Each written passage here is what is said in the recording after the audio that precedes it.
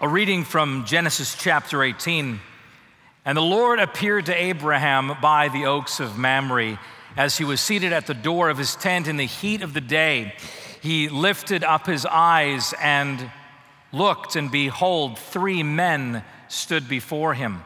And when he saw them, he ran from the door to meet them, and he bowed himself down to the earth, and he said, O Lord, if I have found favor in your sight, do not pass by your servant. Let a little water be brought, that you may wash your feet and rest yourself under the tree while I bring a morsel of bread, that you may refresh yourselves, and then you may pass on, for you have come to your servant. And they said, do as you have said. And so Abraham ran quickly into the tent to Sarah and said, quick, 3 seahs of flour, knead it, make cakes. He ran to the herd, took a calf, good and choice, took it to a young man who prepared it quickly. And then he laid before them the curds and the milk and the calf that had been prepared. And he stood by them under the tree as they ate. And they said, where is Sarah, your wife? And he said, she is in the tent. And the Lord said to Abraham, surely I will return to you this time next year, and Sarah, your wife, will have a son. Now, Sarah was listening at the door of the tent behind him. Abraham and Sarah were old, advanced in years. The way of women had ceased to be with her, and so Sarah laughed to herself and said, when I am worn out and my Lord is old, shall I now have pleasure? And the Lord said to Abraham, why did Sarah laugh and say, will I indeed have a son? Is anything too hard for the Lord? At the appointed time, I will return to you about this time next year, and Sarah will have a son. And Sarah denied it, saying, I did not laugh, because she was afraid. But he said, no, but you did laugh. The word of the Lord. Thanks be to God. When I started at seminary at Regent College in Vancouver, Monica and I were very young. We were newly married, and we were very broke. And we were sleeping on the couch of my cousins at the University of British Columbia. I really felt like, wow, I'm providing for my new family. We realized pretty quickly that Monica had to get a job to be able to put me through grad school. And so, of course, I went to it, and I'm like beating the bushes, and I'm like, we got to make this happen, and we got to make it happen this week because we want to eat this week. And Monica, as many of you know, Monica, not surprisingly, approached it with a much more prayerful attitude. She said, well, the Lord knows our need, and we need to go look around, but he's ultimately going to provide for us. And we're walking through Regent College, my seminary, one day in this period, and she looks at the office, the front office, the reception area, and she says, I really want to work there. And there was no job posting, so my response was, that's very interesting. Really, I wanted to say, why are we even talking about this? And she said, well, I really think the Lord's impressing on my heart that I think he wants me to work there. I think I should work at the college and, work there. And I said, again, I got nothing. There's no job posting. Why are we even talking about this? And so this became a great conflict for us over a couple weeks. She just kept saying, I really think the Lord's going to provide something there. And I kept saying, there's no job posting over there. We're like, what are you talking about? My anxiety rose. You want to hear the end of the story? You have to wait to the end of the sermon. How did Abraham learn to trust God? How did Abraham learn to trust God? That's what we've been asking in this series on Abraham. This is the 3rd week of 4. Next week's the last sermon on this Abraham series. And we've been asking, how does Abraham learn to trust God? Abraham had a life of big ups and big downs, and yet through it, by the end of his life, you could say, as the book of Hebrews says, that he is a man of faith. And that faith grew. Through ups and downs, that faith grew. How did he grow his faith? How did he learn to trust the Lord? Especially in the face of impossible promises. I mean, impossible promises. It's interesting, by the time we got to chapter 18, and that's where I am today, chapter 18 of Genesis, now we finally got the name change. Remember those first couple weeks? It's Abram, it's not Abraham. It's Abram, which means exalted father. And then he gets a name change in chapter 17. In chapter 17, the Lord says to him in verse 4, "Behold, my covenant is with you, and you shall be the father of a multitude of nations. No longer shall your name be called Abram, father exalted, but you shall be called Abraham," which means a father of a multitude. "For I have made you the father of a multitude of nations. I will make you exceedingly fruitful, and I will make you into nations, and kings shall come from you." He's got a new name. This promise is being reasserted. I'm going to give you not just a child, but I'm going to give you a multitude of offspring. And yet the story up to this point has continued to say, but that's impossible. This promise is impossible. We don't really know what to do with impossibility in the face of God. I know, we're supposed to trust God and say, it's not a closed universe, but it's an open universe. God can do what he wants, but it's hard, isn't it? It's hard at times to live into that reality that, as God says in verse 14 of our text, is anything too hard for God?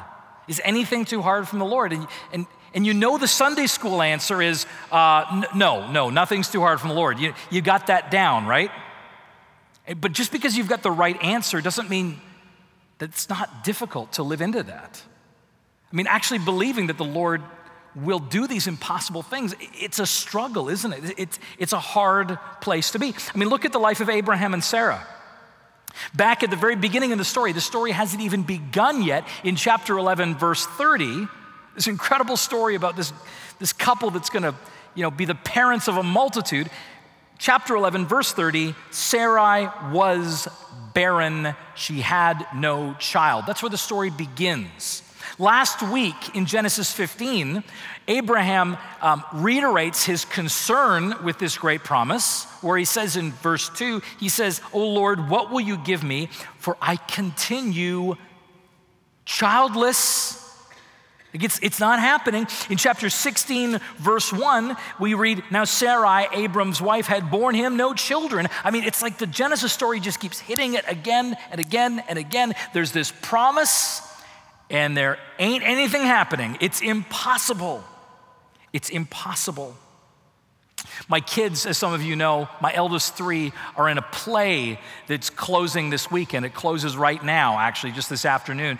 And Alice in Wonderland, Lewis Carroll's story. And the kids are a delight, and they love it way too much. And I'm seeing far too much of my gene pool in this, and I'm very worried because they're really good.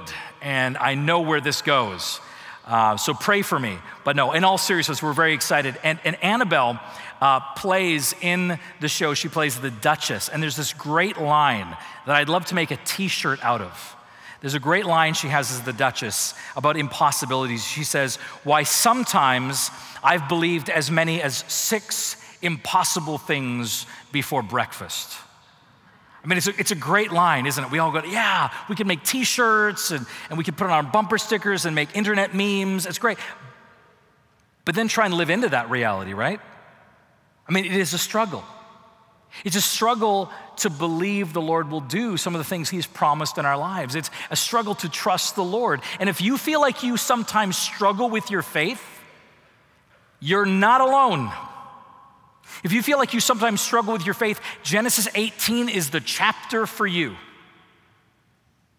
In Genesis 18, we see God speak to us through this story 3 things about when we struggle with our faith. 3 things. Here's what Genesis 18 tells us. Struggling with your faith is common. Struggling with your faith is covenantal. And struggling with your faith is ultimately corrective. It's common, it's covenantal, and it is corrective. First, it's common. Struggling with your faith is something that everybody, if they're honest, goes through. Everybody struggles with their faith. It is common. Anyone who says they don't is lying. We struggle. It's like Sarah at the end of the text. I didn't say that. I'm fearful to admit it. No, you did laugh.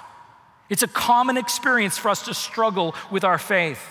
And here's my point in this text. Here's what we see here. Even people who really love God struggle with their faith.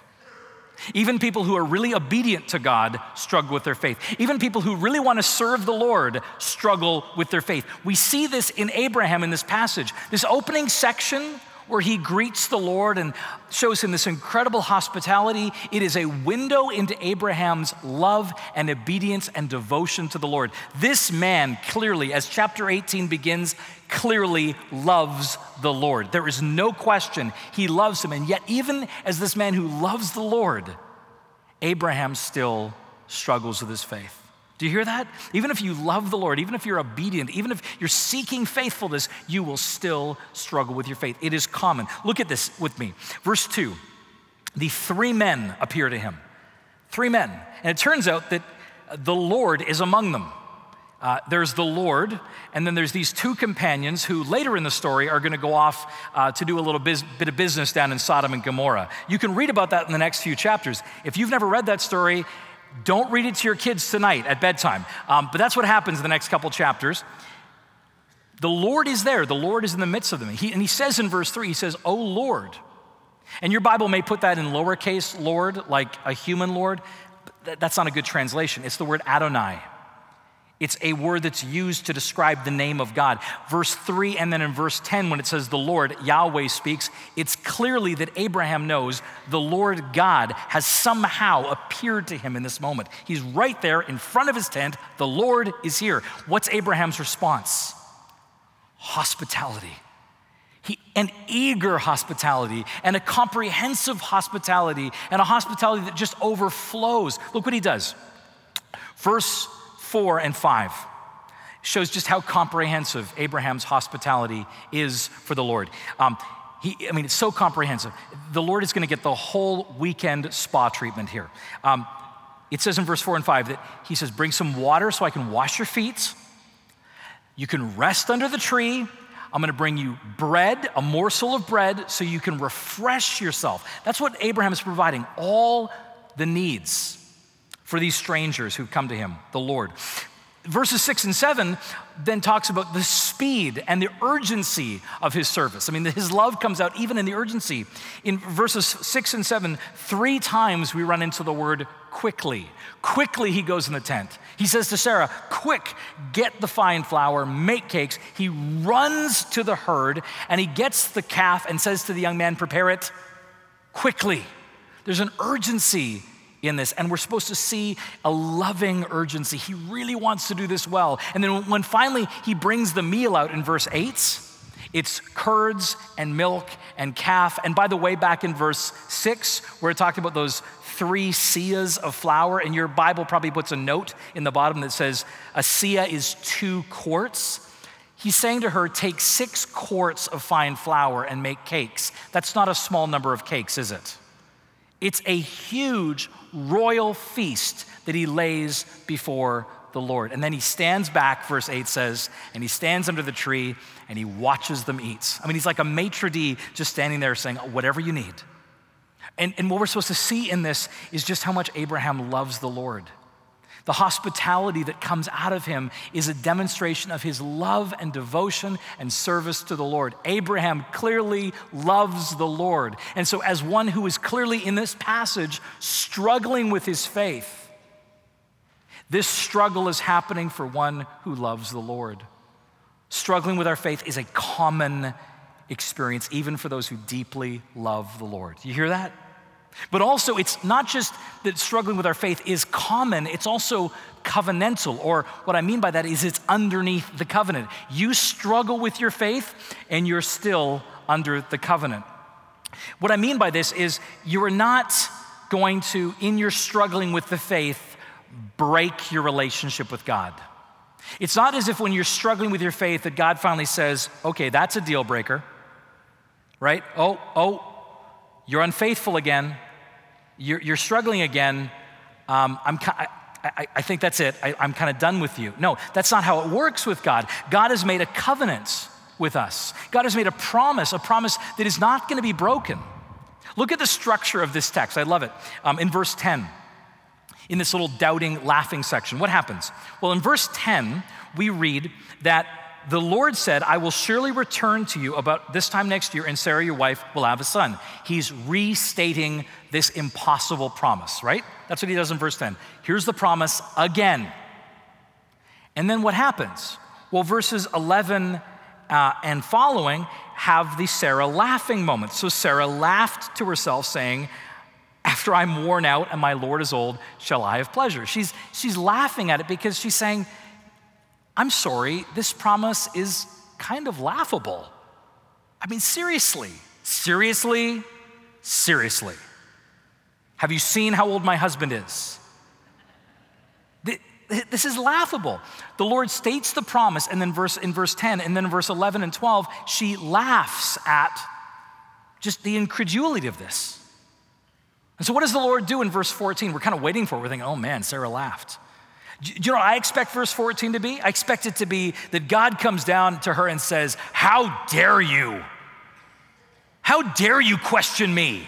How dare you quiver in your faith? Do you have no faith? I mean, come on, what's wrong with you? You know, I'm done with you, Sarah. You and your little faith, I'm done with you. That's what we'd expect in some ways, right? But we're readers of the gospel. Instead, verse 14, what does the Lord do? He doesn't say, I'm done with you. He restates the promise again. Why did Sarah laugh? Is anything too hard for the Lord?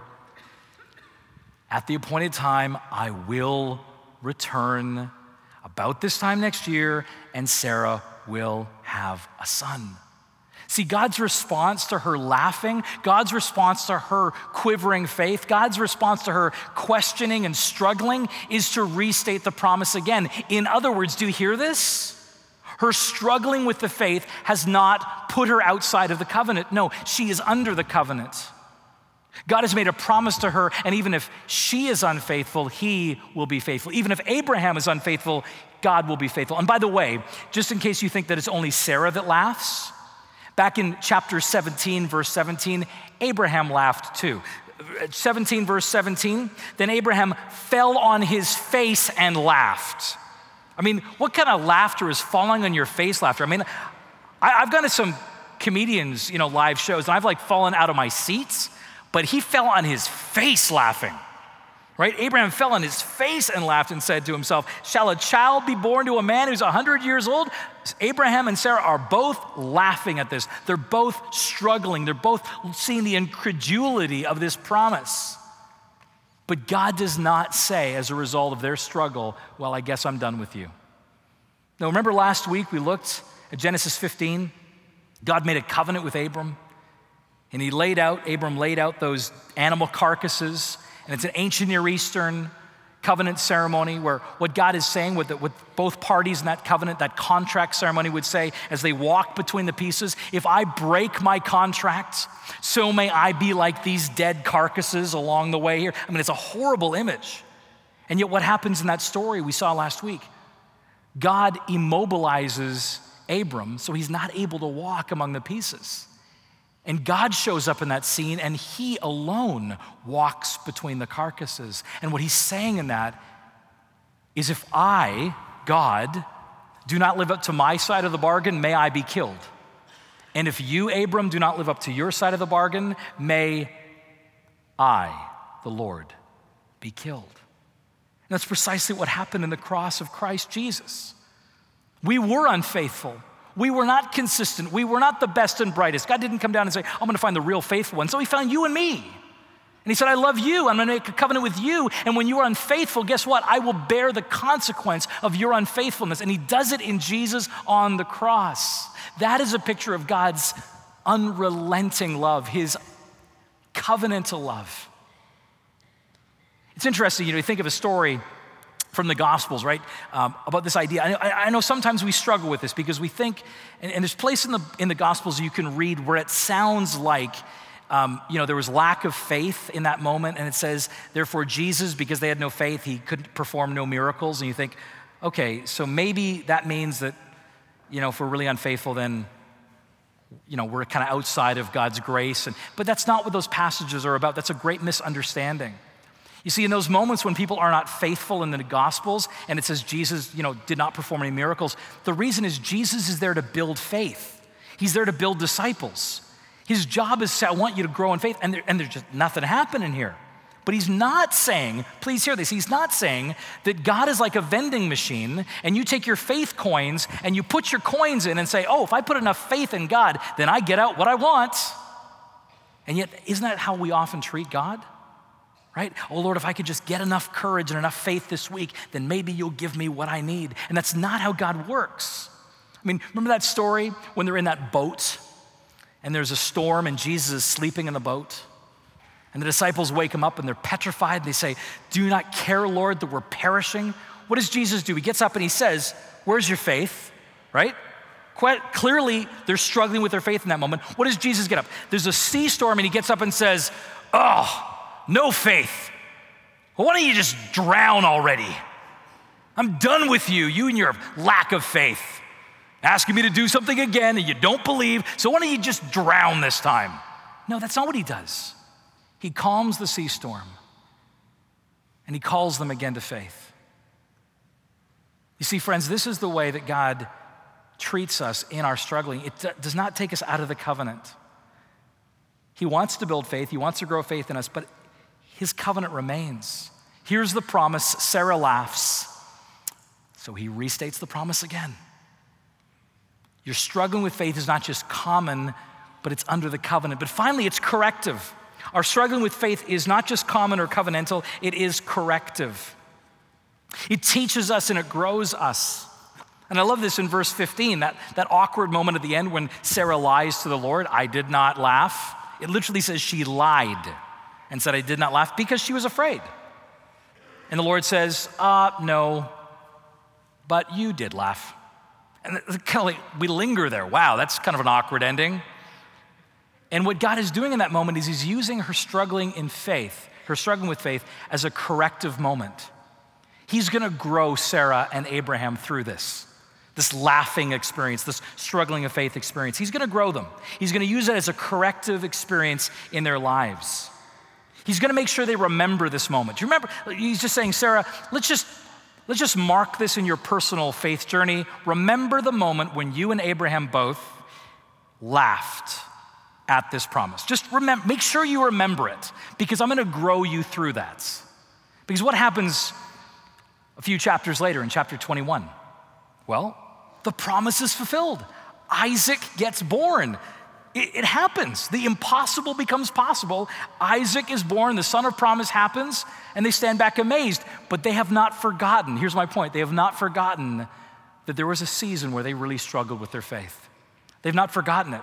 It has been etched in their mind. They memorialize that season where they struggled because they say, God has used that struggling moment to grow me. And do you know why we know that? Because in chapter 21, they name the child Isaac. And you say, well, what's the big deal? What does Isaac mean? Laughter. That's what Isaac's name means. It means laughter. They name the child after that moment of struggle. They name the child of promise after their failure. Remember back when we totally were laughing at God? Well, let's name the child Laughter, and we'll never forget that. We'll never forget. Every time, hey, Isaac, and they look at each other like, remember, we never thought this was gonna happen. The laughter, they put it on his name. His very name is this moment where they remember their struggle. And I love this because I look back in my life, and there are so many moments when I can look back and say, look how much I struggled there. I struggled to believe, and yet I see the Lord's faithfulness over time. And I look back and say, thank God that I was able to learn and be corrected and grow because of that experience, which brings me back to being at seminary and sleeping on my cousin's couch at University of British Columbia with my new bride, and we're broke and we need her to get a job. And she is determined that the Lord is putting on her heart that she's gonna be working at this office at Regent College. There is no job posting, and I'm just like, this is impossible impossible. This is laughable. This is ridiculous. And 2 weeks later, a job posting came up in the office. And I got really quiet. And she applied for the job. And she got the job. And I got really, really quiet. And I felt like the Lord was saying, yes, you did laugh. And all of a sudden, we could afford to go to grad school. And because she was on staff, I got a free class every semester because she was on staff.